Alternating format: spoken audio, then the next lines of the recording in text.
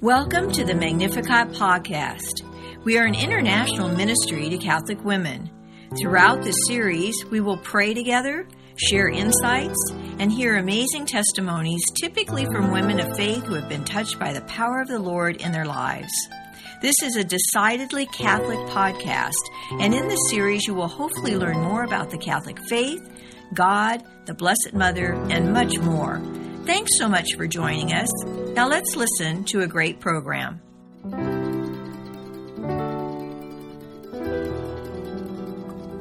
In the 1980s, Deacon Ken and Marie Finn felt led to write a Bible study.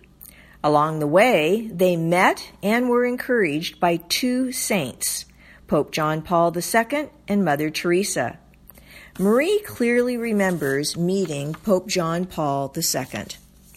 She said that he was so gracious with that beautiful smile he had, and she said he went on to greet Deacon Ken first, and she said, I don't remember what he said to him directly, but when he came to me, I remember him distinctly saying to us, do not get discouraged, finish your work. And then, she said, he took both of their hands and gave them a blessing.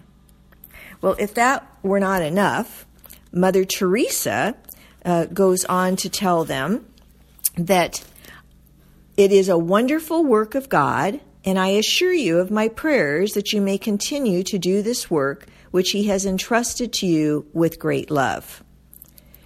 As it turns out, the Bible study, before it was even published, went all over the world through Mother Teresa's order, the Missionaries of Charity, and also the Legionnaires of Christ. This Bible study, The Bread of Life, is a Catholic Bible study. It has the Nihil Obstat and Imprimatur and focuses on the readings for the coming weekend. Let's listen now as Marie helps us to hear the Word, pray the Word, study the Word, proclaim the Word, and live the Word of the Lord Jesus Christ. Welcome to the Bread of Life Catholic Bible Study. The Paraclete, the Holy Spirit, whom the Father will send in my name, will instruct you in everything and remind you of all that I have told you. John 14:26. Let us begin with prayer. In the name of the Father, and of the Son, and of the Holy Spirit. Father, I cannot understand your word without your grace. I acknowledge my weakness so your power can reach perfection in me. Send your Holy Spirit to remind, teach, and guide me to the truth. And may I share as soon as possible whatever you teach me. Come, Holy Spirit, fill the hearts of your faithful, and kindle in us the fire of your love. Amen. This is the fifth Sunday of Easter. We will begin with the first reading from Acts 14:21-27. After Paul and Barnabas had proclaimed the good news to that city and made considerable number of disciples, they returned to Lystra and to Iconium and to Antioch. They strengthened the spirits of the disciples and exhorted them to persevere in the faith, saying, it is necessary for us to undergo many hardships to enter the kingdom of God. They appointed elders for them in each church, and with prayer and fasting, commended them to the Lord, in whom they had put their faith. Then they traveled through Pisidia and reached Pamphylia. After proclaiming the word at Perga, they went down to Attalia. From there they sailed to Antioch, where they had been commended to the grace of God for the work they had now accomplished. And when they arrived, they called the church together and reported what God had done with them and how he had opened the door of faith to the Gentiles. The word of the Lord. The questions. What did Paul and Barnabas proclaim in Derbe? The good news. What happened there? They made a considerable number of disciples And to where did they return? To Lystra and Iconium and to Antioch. What is the good news they proclaimed? Acts 13, 32 to 34 says, God raised Jesus from the dead, as it is written in the second Psalm, you are my son, this day I have begotten you. And that he raised him from the dead, never to return to corruption. He declared in this way, I shall give you the benefits assured to David. Where does your strength come from in order to bear your share of the hardship for the gospel, and what are you not to be ashamed? 2 Timothy 1:8 says, so do not be ashamed of your testimony to our Lord, nor of me, a prisoner for his sake, but bear your share of hardship for the gospel with the strength that comes from God. What were the disciples doing when the Holy Spirit spoke to them? Acts 13:2, fasting and praying. Personal. What can you report to your family or friends as to what God has done with you? Deacon Ken, mighty thing, he has brought me peace through his word.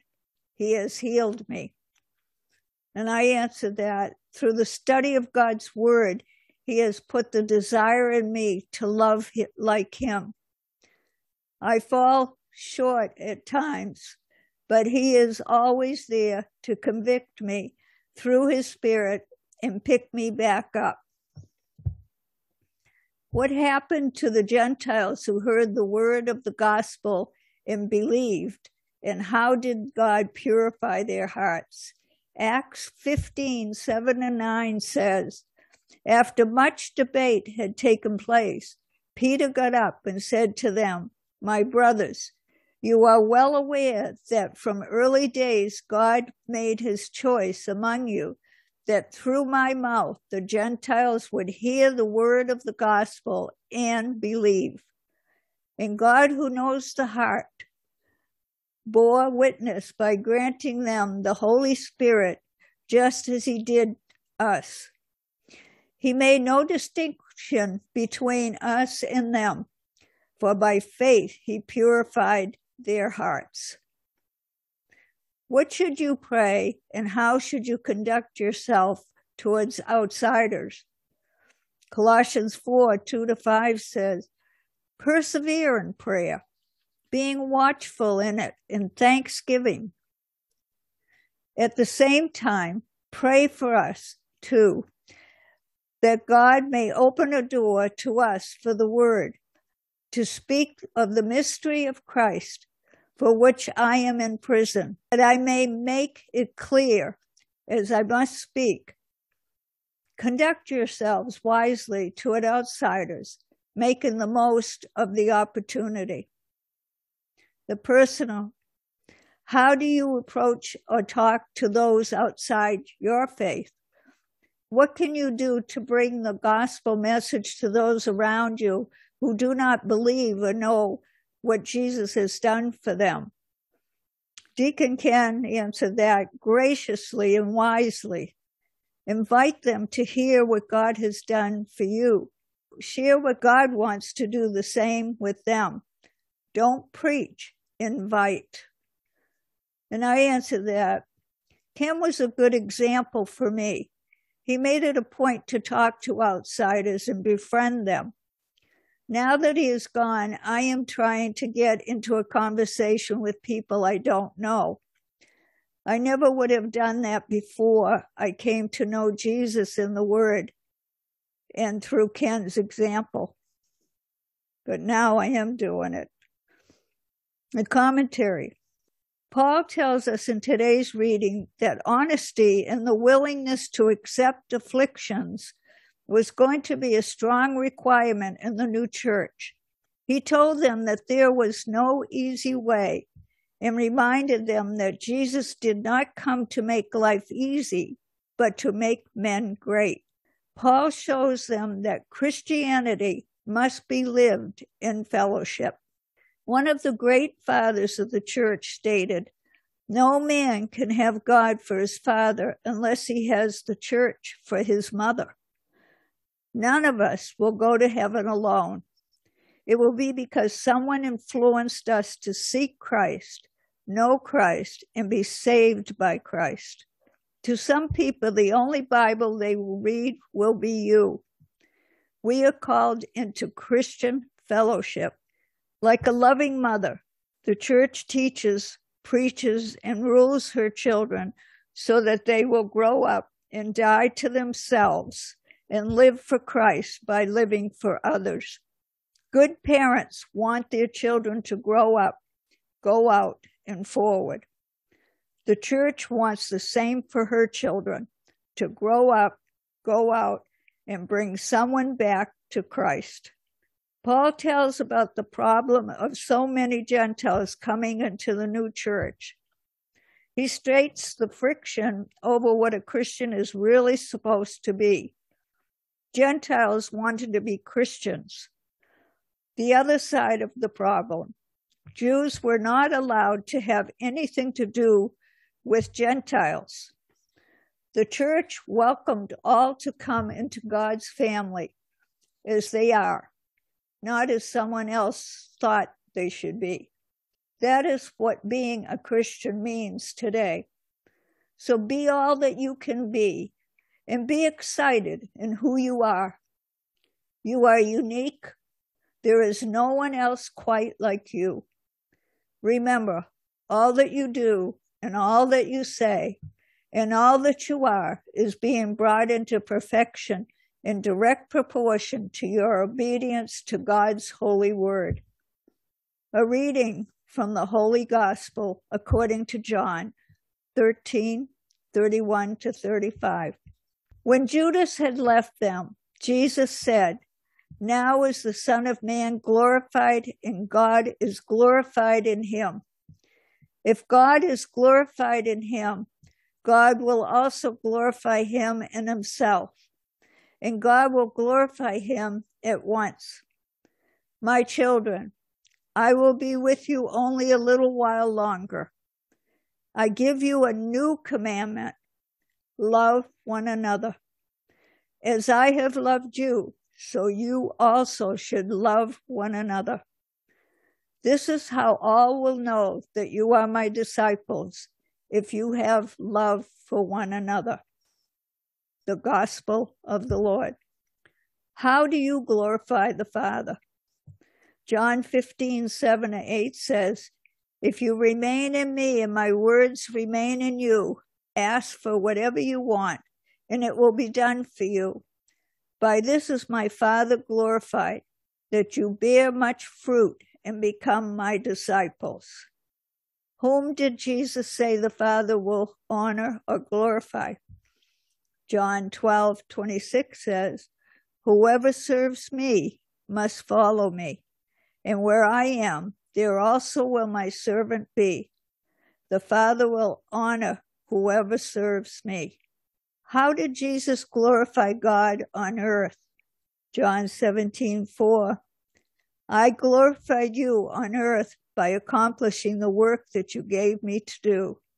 Where was Jesus going? John 7:33, Jesus says, "I will be with you only a little while longer, and then I will go to the one who sent me." What did Jesus say about no greater love than this? John 15:12-13 says, "This is my commandment: love one another as I love you.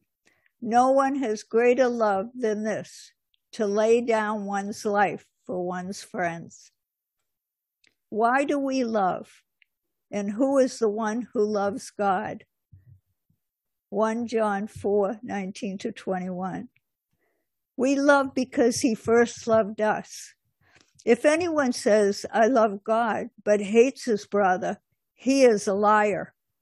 For whoever does not love a brother whom he has seen cannot love God whom he has not seen. This is the commandment we have from him: whoever loves God must also love his brother. Personal question. What do you do to show your love for God and one another? Deacon Ken said, I share my life and possessions with others, and I follow the teachings of Jesus Christ. He also said, I serve one another, love my enemies, and pray for others. And I answer that by spending time with him and others. I spend a lot of time reading God's word and talking to God about it. And I spent a lot of time with Ken, being married for 53 years before he died. The last few years of his life, I was with him wherever he went.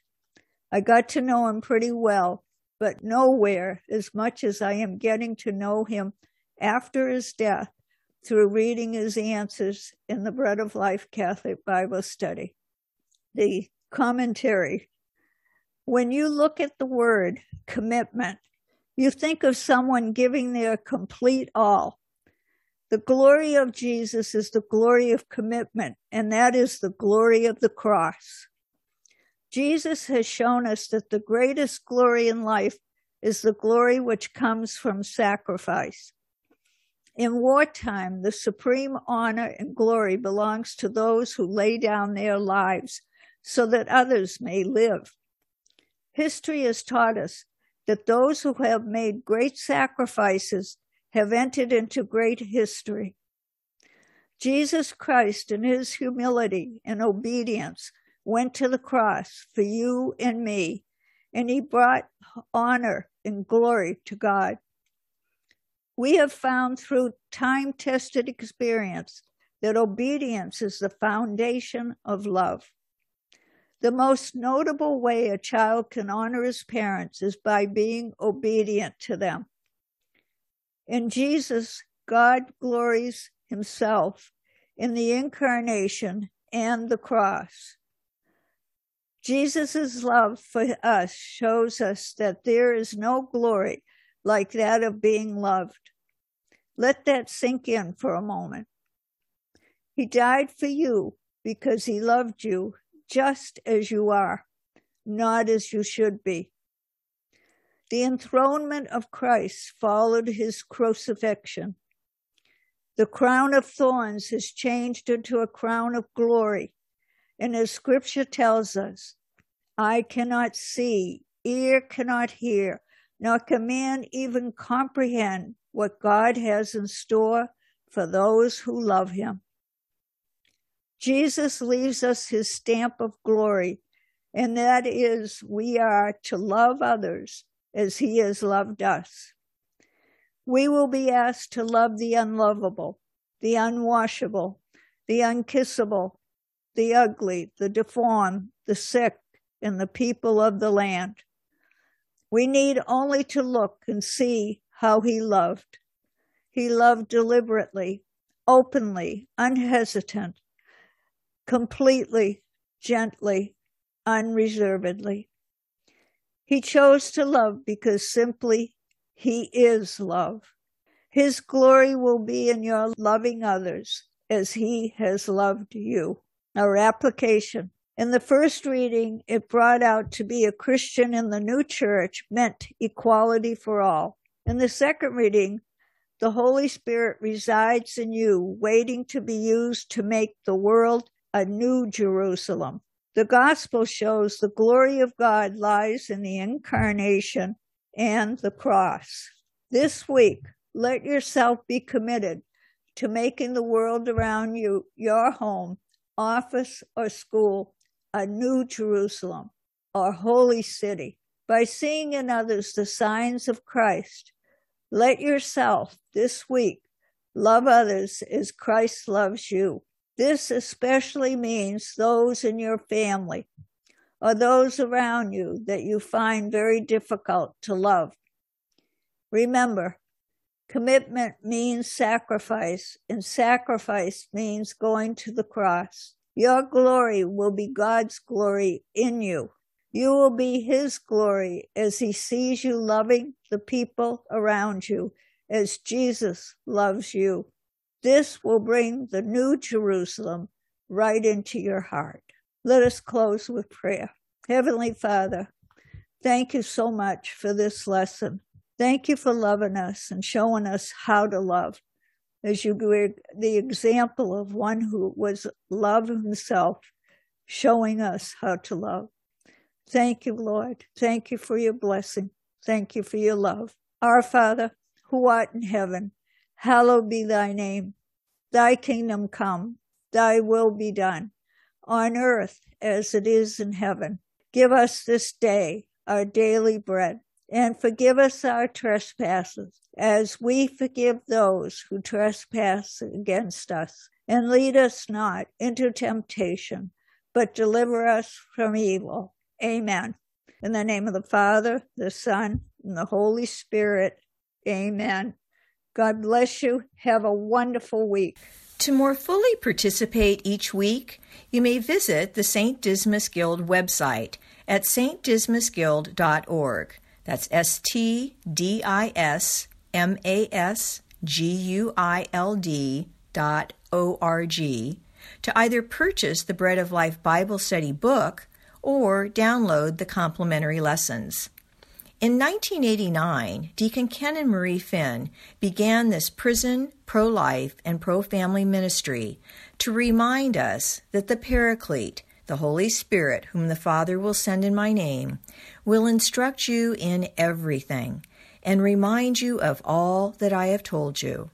John 14, verse 26. God bless. Thanks so much for listening to this Magnificat podcast. Have you been touched by our time together? If so, for more information or to find a Magnificat chapter near you, go to our website at magnificat-ministry.org or visit us on social media. We would love to hear from you. You can also email us at magnificatcst@aol.com or call 504-828-MARY, M-A-R-Y. Until the next time, may God bless you.